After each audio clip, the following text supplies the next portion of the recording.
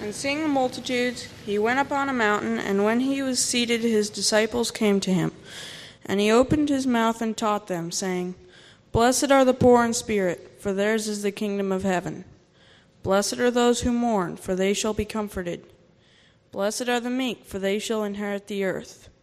Blessed are those who hunger and thirst for righteousness, for they shall be filled. Blessed are the merciful, for they shall obtain mercy. Blessed are the pure in heart, for they shall see God. Blessed are the peacemakers, for they shall be called sons of God. Blessed are those who are persecuted for righteousness' sake, for theirs is the kingdom of heaven. Blessed are you when they revile you and persecute you, and say all kinds of evil against you falsely for my sake. Rejoice and be exceedingly glad, for great is your reward in heaven. For so they persecuted the prophets who were before you.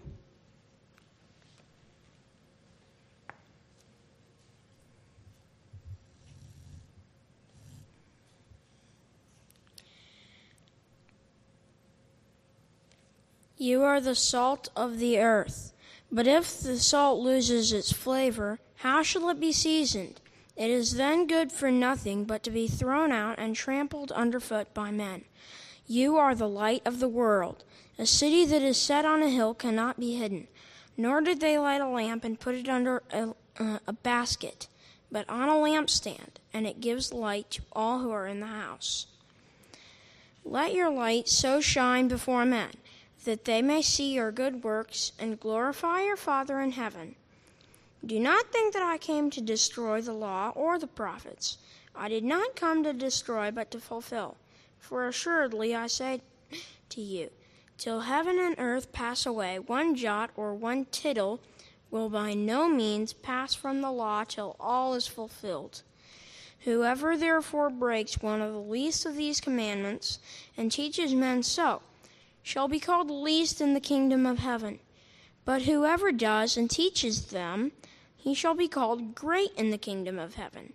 For I say to you, that unless your righteousness exceeds the righteousness of the scribes and Pharisees, you will by no means enter the kingdom of heaven.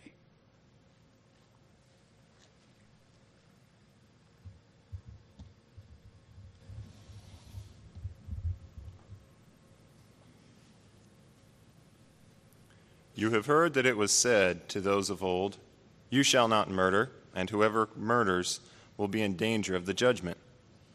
But I say to you that whoever is angry with his brother without a cause shall be in danger of the judgment. And whoever says to his brother, Rakah, shall be in danger of the council. But whoever says, You fool, shall be in danger of hellfire. Therefore, if you bring your gift to the altar, and there remember that your brother has something against you, leave your gift there before the altar, and go your way. First, be reconciled to your brother, and then come and offer your gift. Agree with your adversary quickly while you are on the way with him, lest your adversary deliver you to the judge hand you over to the officer, and you be thrown into prison. Assuredly, I say to you, you will by no means get out of there till you have paid the last penny. You have heard that it was said to those of old, You shall not commit adultery. But I say to you that whoever looks at a woman to lust for her has already committed adultery with her in his heart.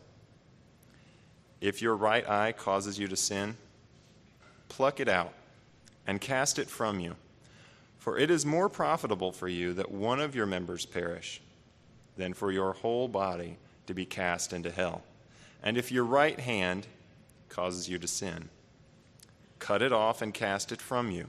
For it is more profitable for you that one of your members perish than for your whole body to be cast into hell. Furthermore, it has been said, Whoever divorces his wife, let him give her a certificate of divorce. But I say to you that whoever divorces his wife for any reason except sexual immorality causes her to commit adultery. And whoever marries a woman who is divorced commits adultery. Again, you have heard that it was said to those of old, You shall not swear falsely, but shall perform your oaths to the Lord. But I say to you, do not swear at all, neither by heaven, for it is God's throne, nor by the earth, for it is his footstool, nor by Jerusalem, for it is the city of the great King. Nor shall you swear by your head, because you cannot make one hair white or black. But let your yes be yes, and your no, no. For whatever is more than these is from the evil one. You have heard that it was said, an eye for an eye, and a tooth for a tooth. But I tell you not to resist an evil person. But whoever slaps you on your right cheek, turn the other to him also. And if anyone wants to sue you and take away your tunic, let him have your cloak also. And whoever compels you to go 1 mile, go with him 2. Give to him who asks you, and from him who wants to borrow from you, do not turn away.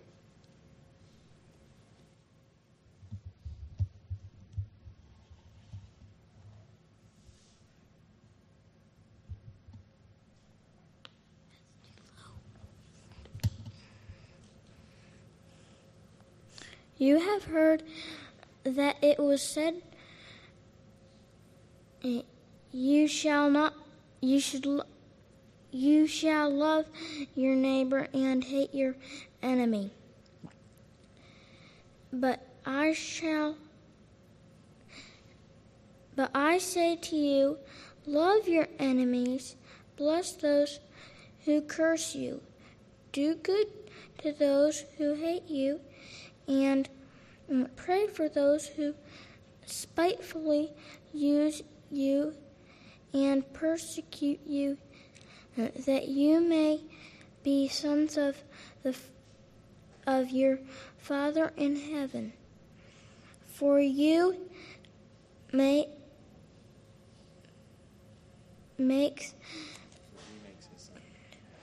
makes his sun rise on the evil and on the good, and sends rain on the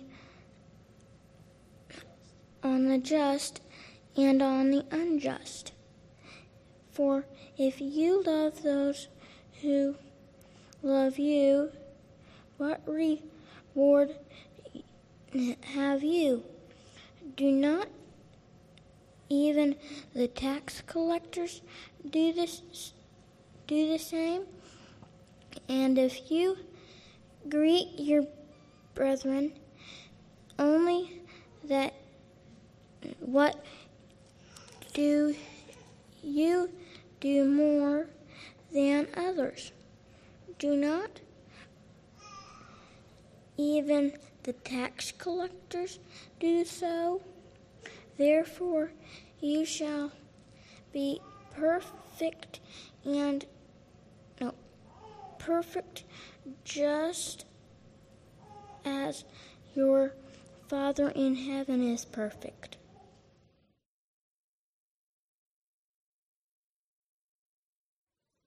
Anyone in here enjoy reading a good book? I enjoy, obviously apart from the book, I enjoy reading a good book. You know, I was thinking about what it is that makes up a good book, and there's something about the opening lines, the beginning paragraphs of a new book. The introduction seems to be the gateway, if you will, into the content of the book. It sets the stage for what's to come. And in literary terms, the author paints a picture, provides the setting for which the main characters interact, and the plot develops and heightens to one or more climactic events in the story. The introduction draws you into the story and helps you see what's going on. A well-written introduction has a voice, and that voice speaks a clear message about what's happening. The voice introduces you to the life of certain individuals in the context of their everyday lives. You get to have a look and see in the lives of these people that you're meeting. The voice communicates what is common through the lens of the characters that reside within the pages of that book. And you as an outsider, you're given a glimpse into their normal life as you take this book in your hand and you begin reading the opening pages. Some of you might recall that introduction. It was the best of times. What's the next part? It was the worst of times. If you continue reading that paragraph, you see these contrasts. That's the whole first paragraph, these contrasts. And the author is painting a picture right at the beginning. As I was thinking about the Word of God and thinking about specific books that have been preserved for us in the Scripture, I thought about what a great introduction. In the beginning, God created the heavens and the earth. The earth was without form and void, and darkness was on the face of the deep, and the Spirit of God was hovering over the face of the waters. Or how about this one?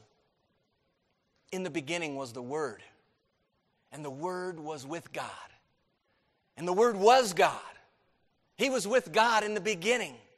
All things were made through Him, and without Him nothing was made that was made. In Him was life, and the life was the light of men.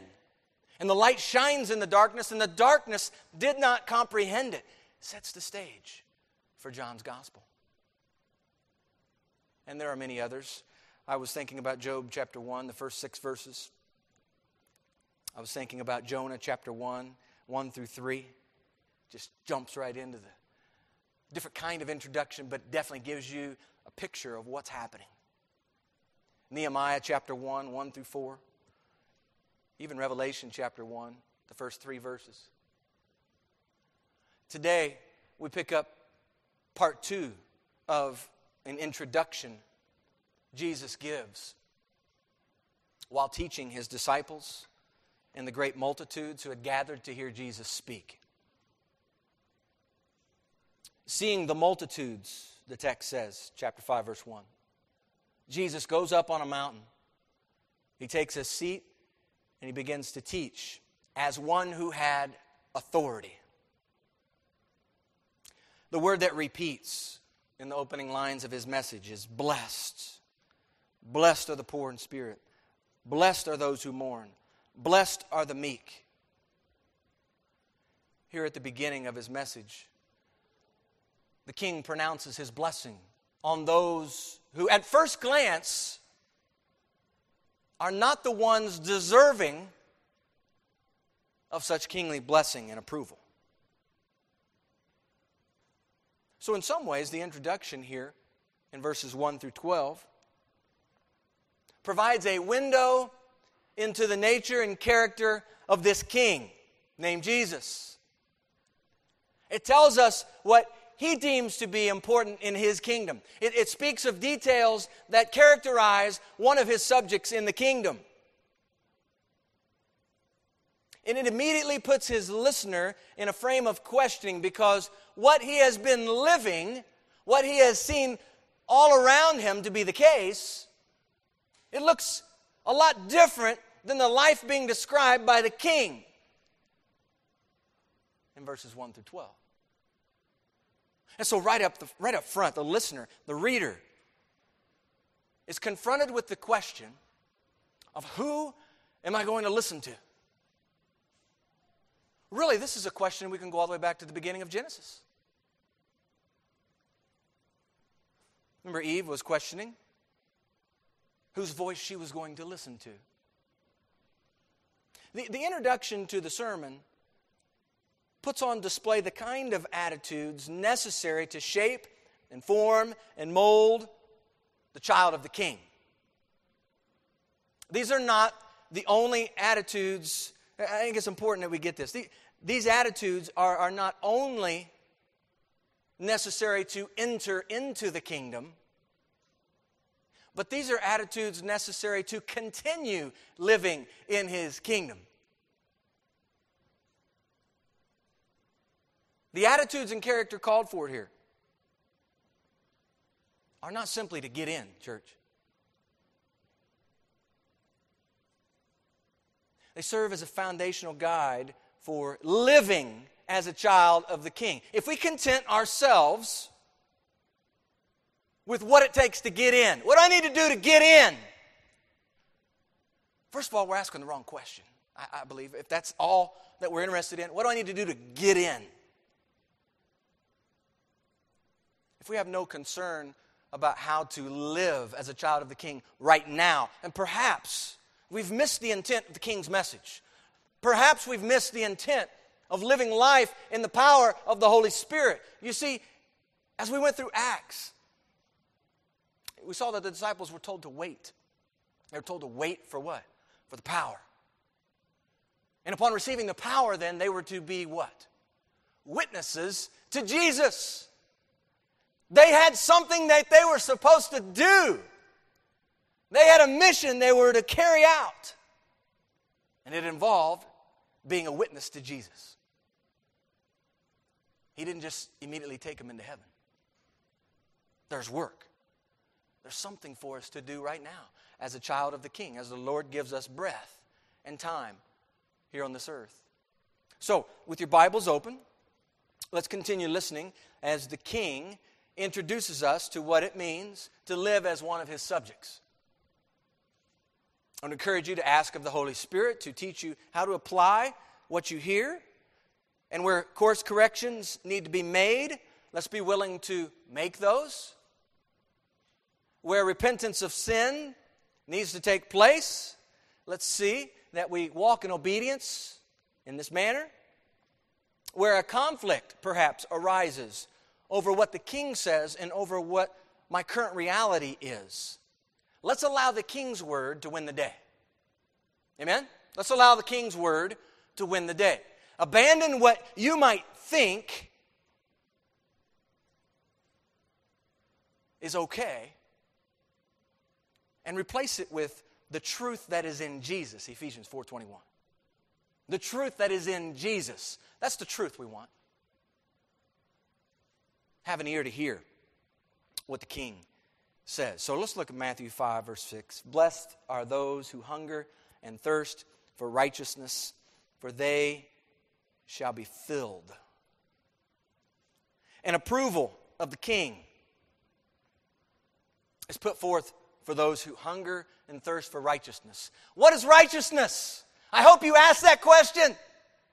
Because you see, it would be good to know what that is if as a child of the King I'm supposed to hunger and thirst for it. Amen? That's what we need to ask. What is it?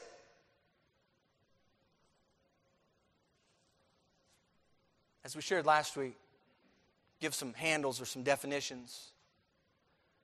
Talked about how righteousness sets us apart as being converted. Righteousness simply means this idea of living right, living under God's standards, living by His definition. It's a pattern of life in conformity to God's will. So this righteousness, how do we get this? How do we obtain this? What's this look like? Well, the Bible, I believe, is very clear. 2 Corinthians chapter 5, verse 21.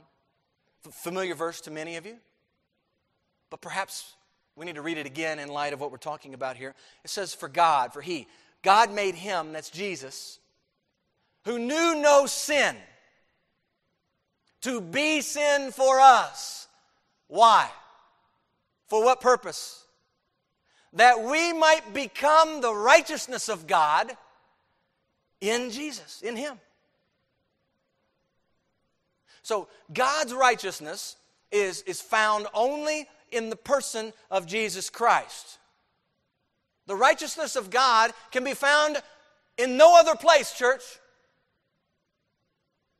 other than through Jesus Christ. If you are here today and you are relying upon your own good works, your nice deeds, you are leaning on a lie.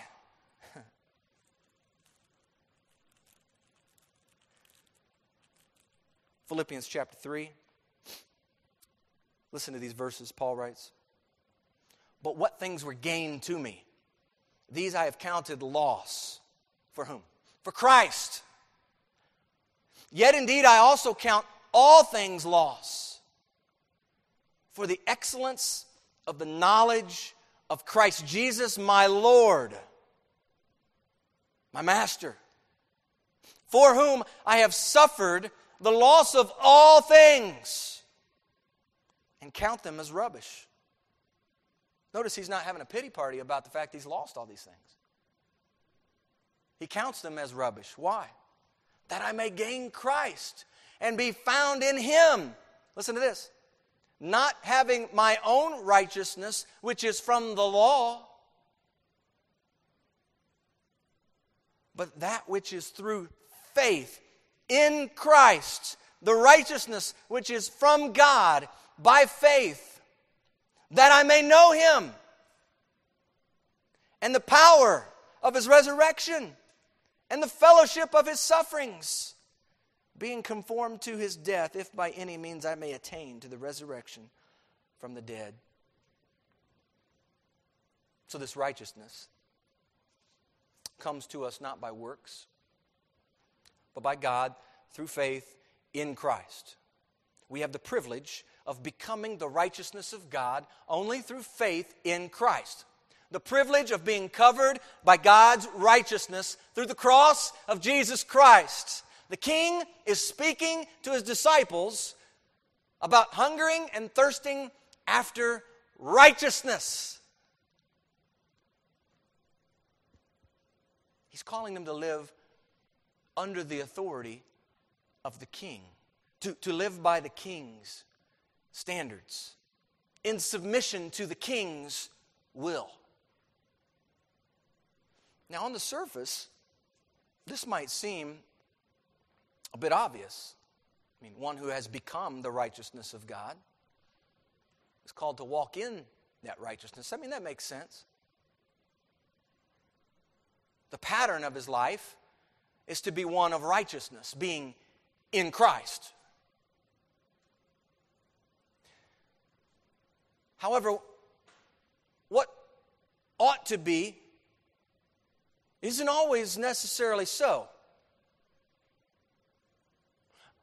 For the King to include this right here in Matthew chapter 5, in his introduction, leads me to believe that the desire called for, this hungering and thirsting for righteousness, it's the prescribed way of the child of the King. That we need to be reminded that this is the prescribed way of the child of the King. I need reminders. I'm sure many of you do too. Right? We need reminders of these things. Let's not take these things for granted. This is the prescribed way for a child of the King. He is to walk in the way of righteousness. Notice the blessing, church, that comes to those who hunger and thirst for righteousness.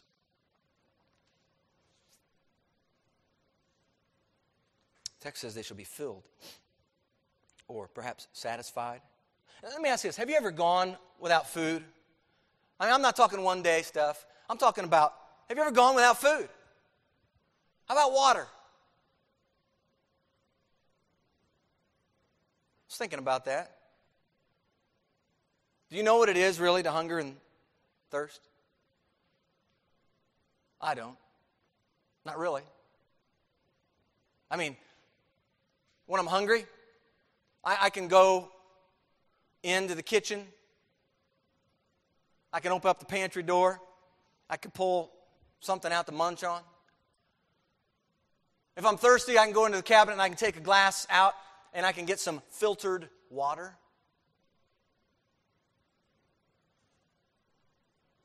I can't recall a time in my life where I was without food or water. I would guess that many here also have a hard time connecting to what it means to hunger and thirst. You know, we live in an affluent society. And if anything, we have too much food and water. We have too many options. You go to a grocery store and it becomes very obvious. Food is accessible. Water is accessible.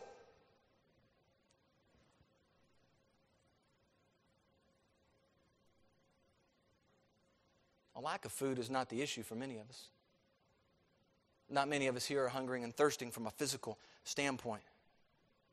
But to hear the King speak of the object of our hungering and thirsting, to desire righteousness, to crave righteousness, to pursue righteousness, that's what the King is calling for. He's pointing to the top shelf priority of a child of the King. He's to hunger and thirst for righteousness.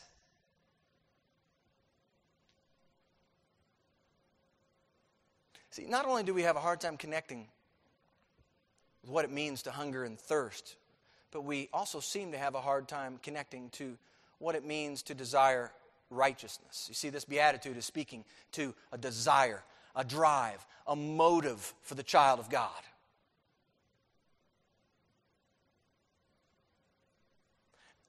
Don't misunderstand. I believe many here desire to be witnesses for the Lord. I believe many here desire to be a Christ follower. I believe many here desire to be found faithful to the King. Intellectually, you embrace what this word says. But the disconnect happens in the course of life. The disconnect happens when other things crowd in and influence your living in a different direction. Remember the parable of the sower? It talks about one of those seeds. And the word gets choked by the cares of this world and the deceitfulness of riches. I was reminded of the end of 1 John. 1 John 5 verse 21 says, "Little children, keep yourselves from idols." I'd like you to consider that verse in light of the purpose for 1 John, which we see in 1 John chapter 5, verse 13. And he says, "These things I have written to you who believe in the name of the Son of God, that you may know that you have eternal life, and that you may continue to believe in the name of the Son of God." So writing to the believer in Jesus, John is assuring the believer of his eternal life in Christ. And yet he concludes his epistle with, "Little children, keep yourselves from idols." Why does he end the letter that way? And how is this statement instructive for the child of the King called to hunger and thirst for righteousness? Idols, church, turn your eyes from the King. Idols steal a portion of our hearts. We spoke a couple weeks ago on Proverbs 4:23. Keep your heart with all diligence. Idols build these siege ramps on our mind. They can rob the joy that you once had in Christ. They can transfer that joy to some other object. They can dominate our thinking. And I remember several years ago, this very thing was true in my own life. At the time, I remember it didn't seem to be that big of a deal. I enjoyed playing fantasy baseball and fantasy football and fantasy basketball. Used to get together with a group of guys each week, talk sports. Let me tell you what it did to me. I thought about it all the time. I thought about it all the time. I wanted to win the thing, and so I wanted to do it well. And so I'd be consumed with who won the game. I'd be consumed with how are my players doing. I'd be consumed with what trades do I need to make? What player do I need to pick up? And you know, now, far removed from that time, it's easy to see. The name of it should have been a clue. fantasy football. I didn't coach anybody. I didn't win anything. I didn't do anything great, grand. Living out of fantasy.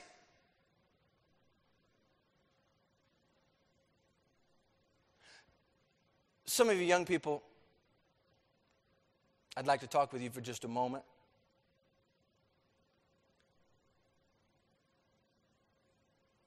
The King is calling you to hunger and thirst for righteousness. It's difficult to justify fantasy, football, baseball, basketball, whatever, when the King has called for your desires and appetites and motives to be in His direction. Some of you know and can quote more stats than you can scriptures.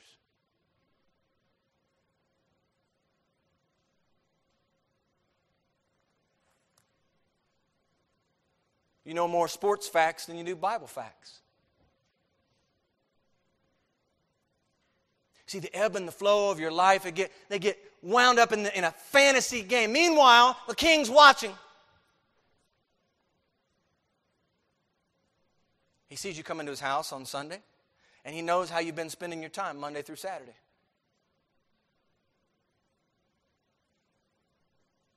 He knows where your heart is. He knows what your treasure is. They go together, as we'll come to see when we get to Matthew chapter 6. And maybe you're sitting here today and you don't play those fantasy games, but maybe you've invested your time elsewhere. Your mind is consumed with it. What is it? You know. What is it?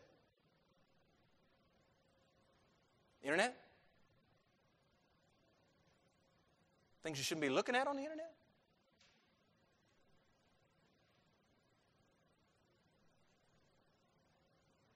Work? Favorite hobby? Seeing that your child gets the finest education? Some of these are not bad things. But they ought not be the driving motivators for our living, church. Little children, keep yourselves from idols. And hunger and thirst for righteousness. Some of you may be sitting here and going, that sounds kind of boring. Does that sound boring to you? Hungering and thirsting for righteousness. A life pursuing righteousness. A life conformed to the pattern of Christ's teaching. If it sounds boring, that's probably in and of itself an indicator that something's wrong with your heart.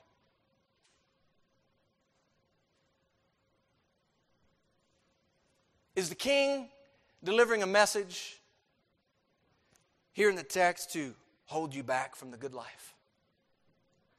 Is that what He's doing? Depends on what you think the good life is. Depends on how you might define that good life.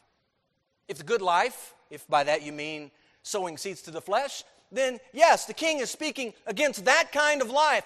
But if by the good life you mean sowing seeds to the Spirit of Christ in you, then this message will make good sense.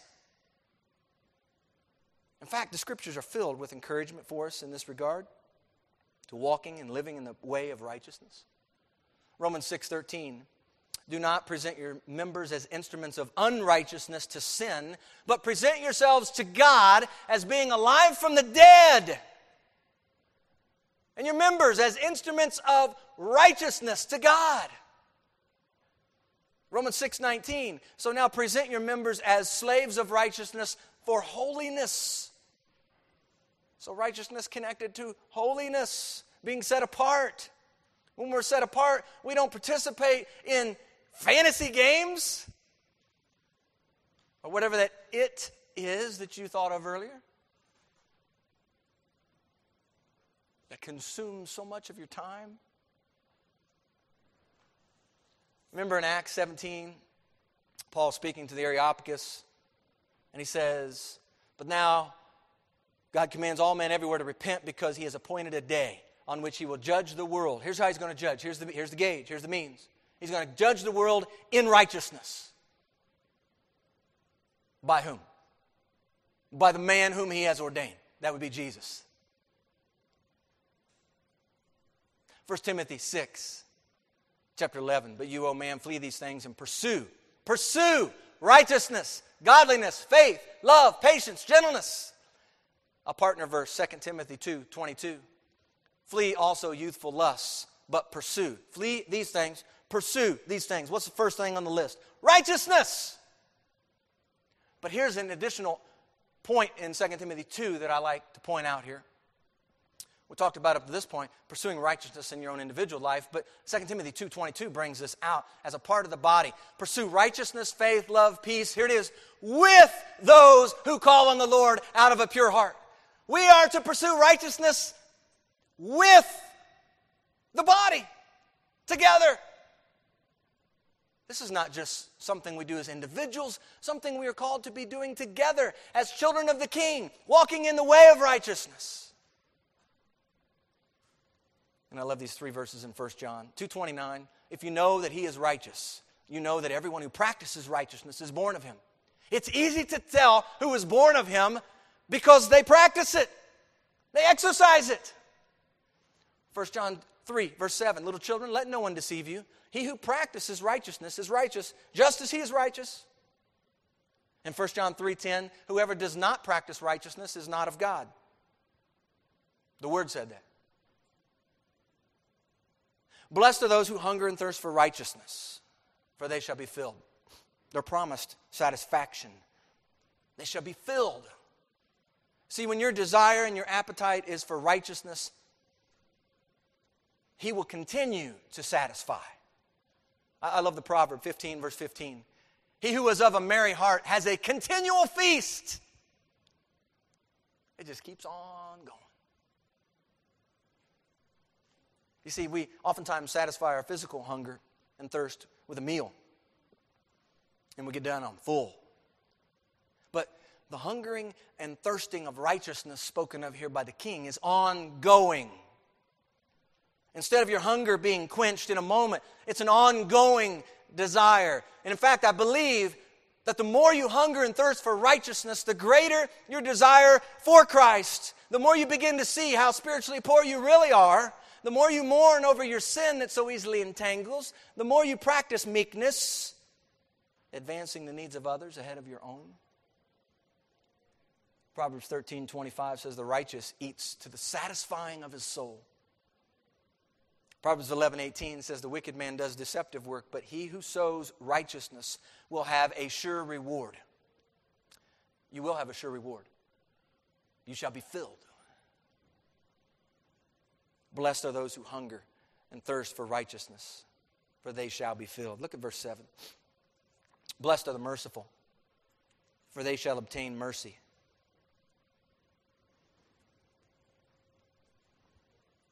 This here denotes not only mercy to the guilty, one writer said, but pity for the suffering and help to the needy. I believe up front we need to be clear about this one. The text is not saying that if you are merciful to someone, then you shall obtain mercy from the standpoint of being saved. Let's be real clear on this. Your salvation is not based on any merit of your own. You can't compile enough merit for God's salvation. You've been saved by grace through faith in Christ Jesus.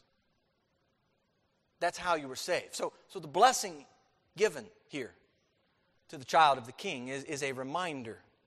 You see, having been saved by God's mercy, Titus chapter 3, verse 5 says, which flows out of His great love, Ephesians 2, verse 5.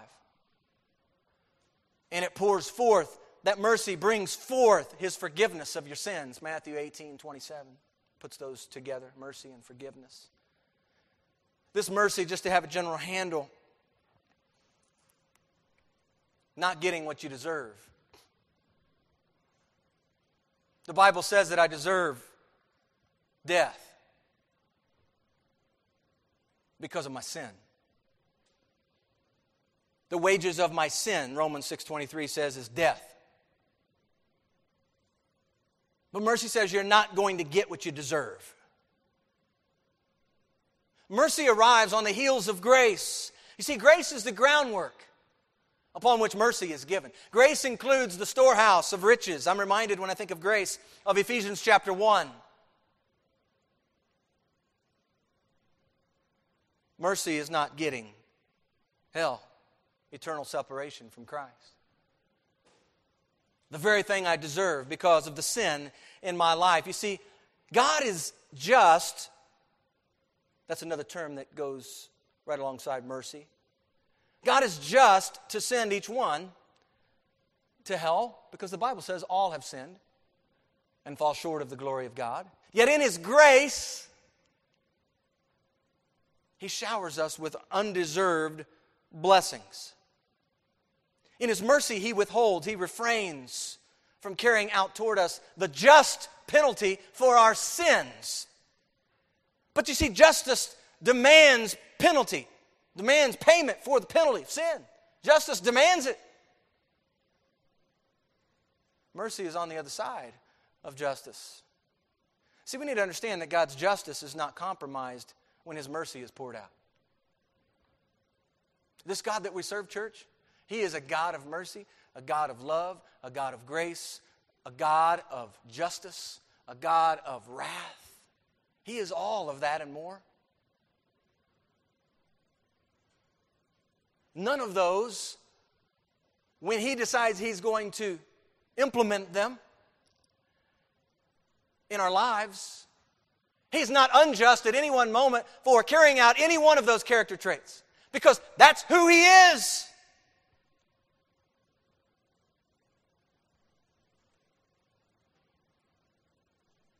You see, God took on the just payment for your sin through His perfect substitute, Jesus Christ, His only begotten Son.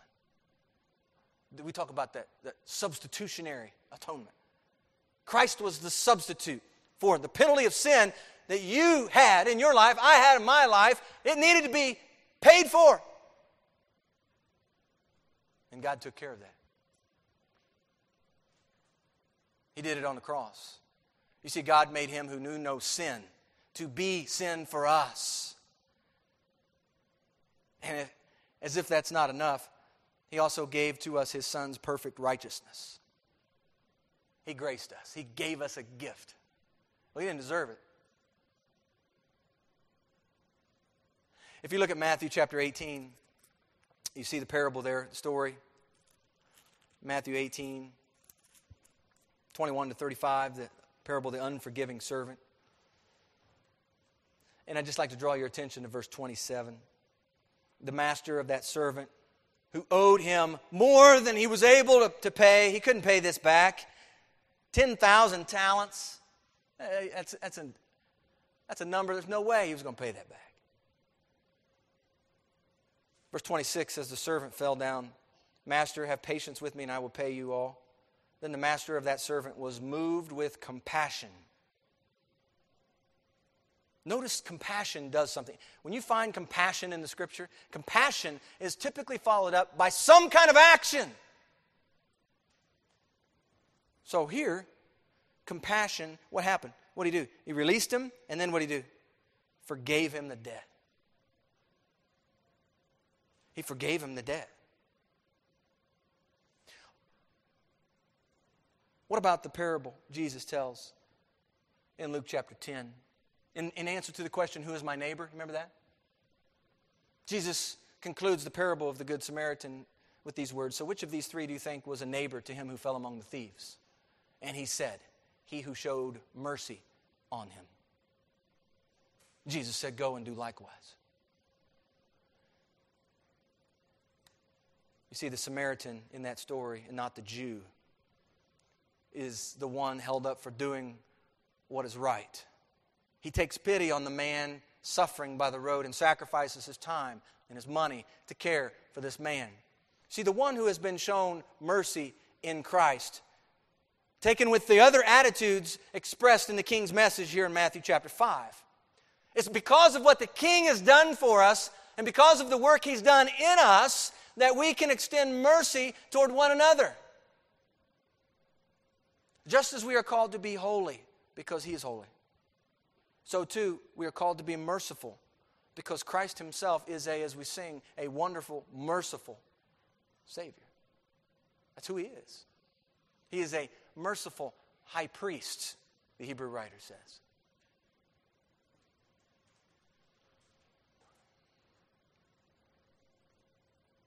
Let me ask you a few questions.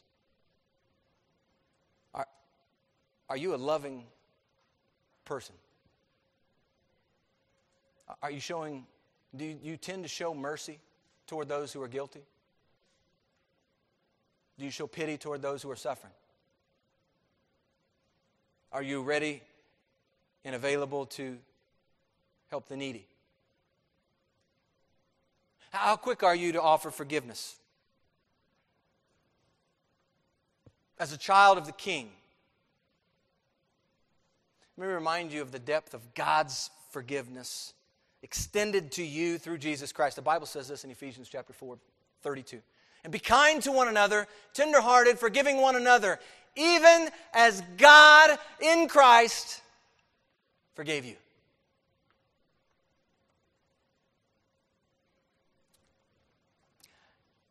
I share a story, practical mercy. I was guilty yesterday. No, I didn't commit a crime.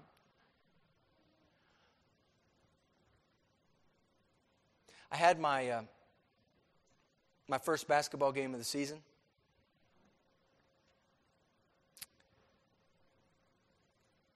The tip time was scheduled for 10 a.m. I left the house around 6:30, needing to arrive by 8:45 in the morning.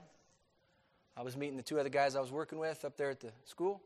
And I called one of them on the phone just before I got to the school. Let them know I'm just around the corner. And as I hung up the phone, I pulled into the school. And the realization there that I was at the wrong gym flooded over me.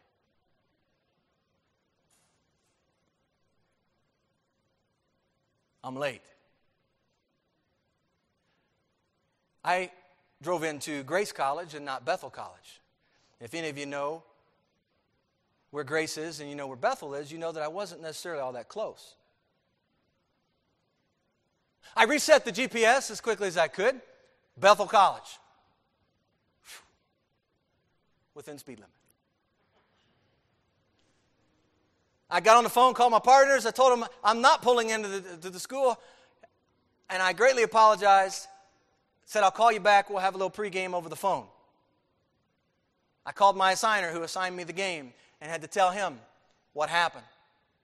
You know what? Those aren't fun phone calls, are they?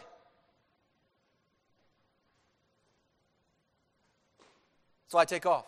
I arrived at Bethel College about 18 minutes before the game. It's about 9:42. At least I thought it was Bethel College. You see, after driving around for a moment, another one of those moments of dread came over me because this was not the Bethel College that I was looking for. This was Bethel College at Elkhart. I had no idea there was a Bethel College in Elkhart.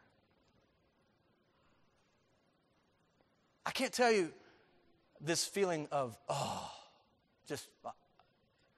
had all kinds of things swirling. I called my signer back. He was joking a little bit over the phone because he was actually there at the gym, my last phone call with the guys. Said something about, so you want me to be the referee in your place? And I was glad to hear he was at least joking.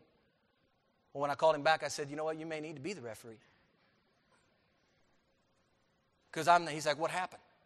I said, I went to Bethel College, but I'm in Elkhart. I'm still 15 miles away. Mishawaka is like at the top of the map in Indiana. So I take off. I set it for Bethel of Mishawaka. I get to the gym. I don't know, it's 10 after, 12 after, 10. Remember, the game started at 10. I got my bag, got out of the car, walked toward the gym, and my signer said he would meet me at the door, help me get in the locker room. And I bring all this story up for this reason. The Lord taught me something yesterday. As bad as I felt in the middle of it, the Lord taught me something. And He reminded me of His mercy, and He reminded me of His grace. Because you see, what I really deserved because of what I did yesterday, I deserved to just be taken off my games. I mean, I'm a new guy. I'm just starting out the college game. And here I am, I didn't even show up time. I didn't show up at all by game time. And it's my own fault. I don't have anybody to blame but me. So I got my bag, I'm walking up to the gym, he's there, he comes out. And here's what he did. He had a smile on his face. He shook my hand, and he said, "It's good to see you." I can't tell you how that felt. Because inside, I'm thinking what I knew I deserved.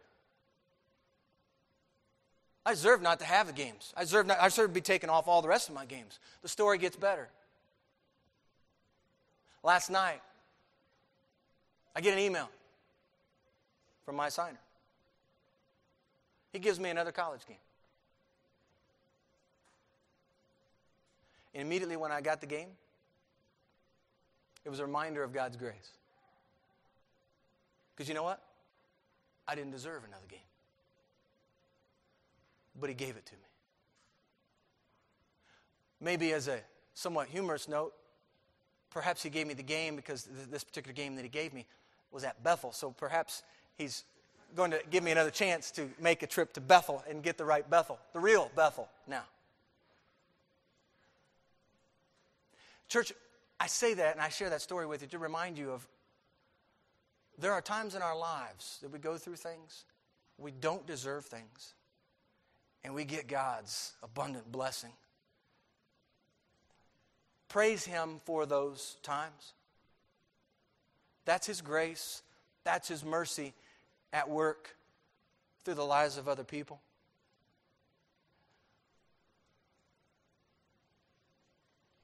Mercy there was great and grace was free. Pardon there was multiplied to me. Blessed are the merciful, they shall obtain mercy. Look at verse 8. We're just about done. Blessed are the pure in heart, for they shall see God. Psalm 24. Who may ascend into the hill of the Lord, or who may stand in His holy place? He who has clean hands and a what? Pure heart. Who has not lifted up his soul to an idol. There we go. An idol. Nor sworn deceitfully. He shall receive blessing from the Lord. That's right. According to Matthew 5:3, he's going to be able to see God. The pure in heart reserve themselves for the Lord, church, and His purposes. The pure in heart are set apart. Holiness matters to them. The Scripture connects the pure in heart with standing in His holy place. Clean hands, pure heart, a heart that has made no room for rival loves. It's as though our heart has this do not enter sign for something that would endeavor to take a part or a portion of our heart. Proverbs 20 verse 9 says, "Who can say, I have made my heart clean, I am pure from my sin?" Who can say that? I believe the inference here is no one can.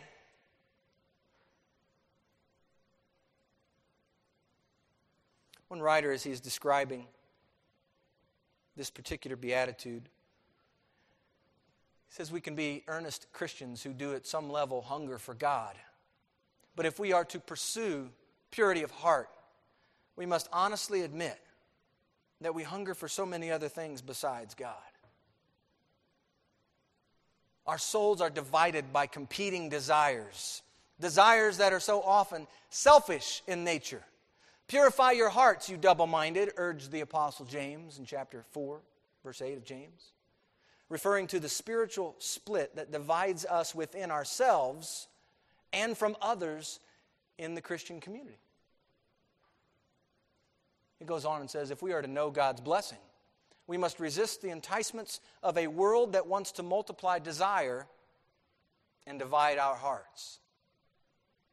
The world wants us to be anxious about our incompleteness and need, and Jesus wants us to seek first His kingdom and His righteousness. We'll get to that in Matthew 6. A world that wants to multiply desire and divide our hearts. Jesus has called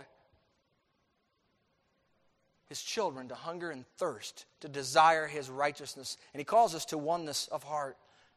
That together as children of the King, we pursue His desires with singleness of heart. The idea of the word pure has in mind this concept of something that's unmixed. One who is pure in heart practices what John says in his first epistle, chapter 3, 2 and 3. Beloved, now we are children of God, and it has not yet been revealed what we shall be. But we know that when He is revealed, we shall be like Him, for here it is, for we shall see Him as He is. And everyone who has this hope in Him purifies himself just as He is pure. The writer says, in light of that passage in 1 John, that the Christian purifies himself now because pure is what he will ultimately be. His present efforts are consistent with his future hope. So how are you purifying yourself? Have you seen the pure in heart as something that only certain Christians do?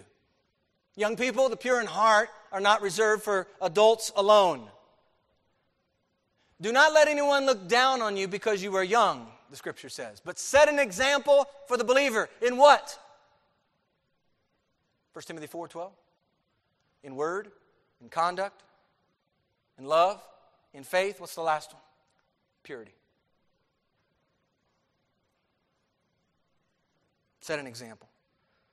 The elders are not the only ones given the charge to be an example. 1 Peter chapter 5. Be an example in purity. The blessing here in Matthew 5 verse 8 goes forward to those who are pure in heart. Pure on the inside. And I believe that's instructive for us.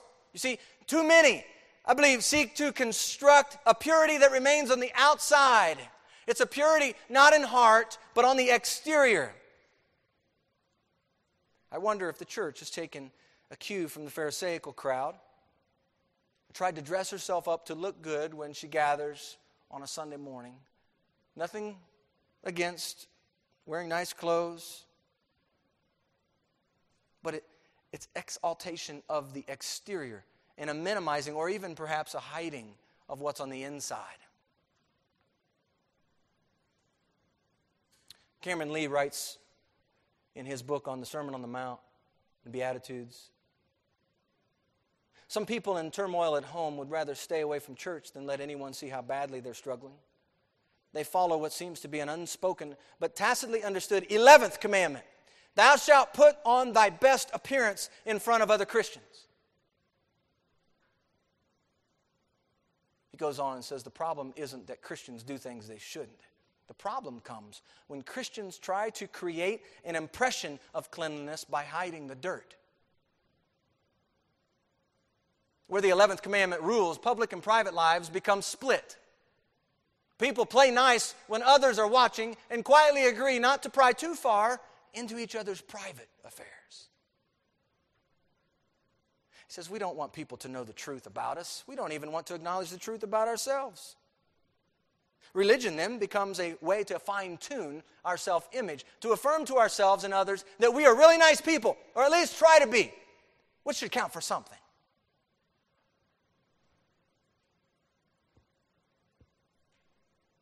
Blessed are the pure in heart, for they alone shall see God. Do you derive, as you look at the text here in Matthew 5:8, do you derive any motivation to have a pure heart, knowing that the result, the reward in the text is, for they shall see God? They shall see God. That's what it says. Does seeing God, does the thought of being with Jesus, does that drive you to live with a pure heart, to have an audience with the King? We've been reading a biography, Adoniram Judson, wonderful biography. And I remember the part where he's in Burma and he's been called to the king, and he notices as he's with the king that all these people who are around the king, they're like groveling on the ground. They're not even standing up. The awe and the fear of the king. I was reminded in the Bible of Esther. Remember Esther? You see, Esther understood that going in to the presence of the king could cost her life if she wasn't called in. And she was the queen. There's this sense of awe, this sense of respect to come before the king. Think about entering into the presence of the King of Kings. The king, this king whom you've been enslaved to in this life, and I say that with all joy, enslaved to, that's a term, talks about slave, Romans, Paul talks about that. One day you're going to see him as he is. Here we see in a mirror, the Bible says, right? Dimly. But then, face to face. Revelation 22:4, there shall be no more curse, but the throne of God and the Lamb shall be in it, and his servants shall serve him. They shall see his face, and his name shall be on their foreheads. Where's your heart today, church? Do you long to be filled? Do you long to obtain this mercy? Do you long to see God? The king's just getting started. He's just getting started. He still has a lot to say. But what follows from verse 13 forward flows out of the attitudes found in verses 1 through 12. Anger, adultery, divorce, loving your enemies, giving, fasting, prayer, all this stuff is yet to come. But when you receive Jesus' teaching through the lens of verses 1 through 12, it all starts to come into focus. The introduction of this message is preparing us for an exciting climax yet to come, and yet calls us even now to participate, to walk in this way as a child of the King. I like the way this ends today. The text ends giving us a picture of seeing God. I believe a fitting way to end the message. With our eyes upon God. With the hope, as Titus writes about. Looking for that blessed hope, glorious appearing of our great God and Savior, Jesus Christ. We're going to sing a song. Be thou my vision, O Lord of my heart. Not be all else to me, save that thou art. Thou art my best thought, by day or by night, waking or sleeping. Thy presence, my light. Let's stand.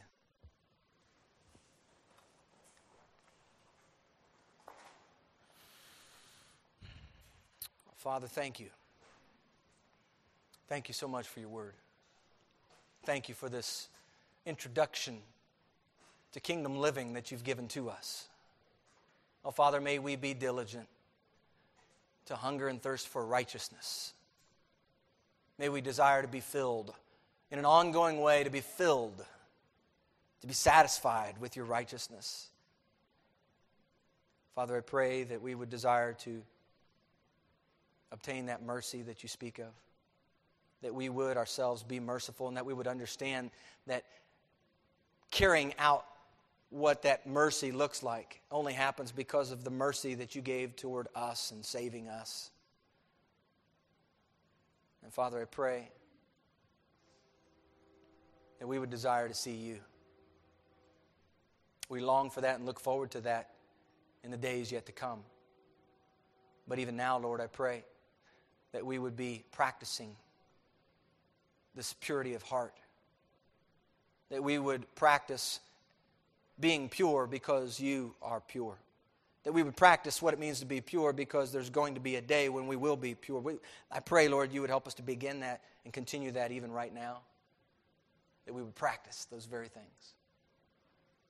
Father, I pray we would be found faithful to you, that we would desire above all things to walk in the way of righteousness that you've given, this path of righteousness, that we would find ourselves joyfully submitting ourselves, delighting to the will of the King. I pray this in the name of Jesus. Amen.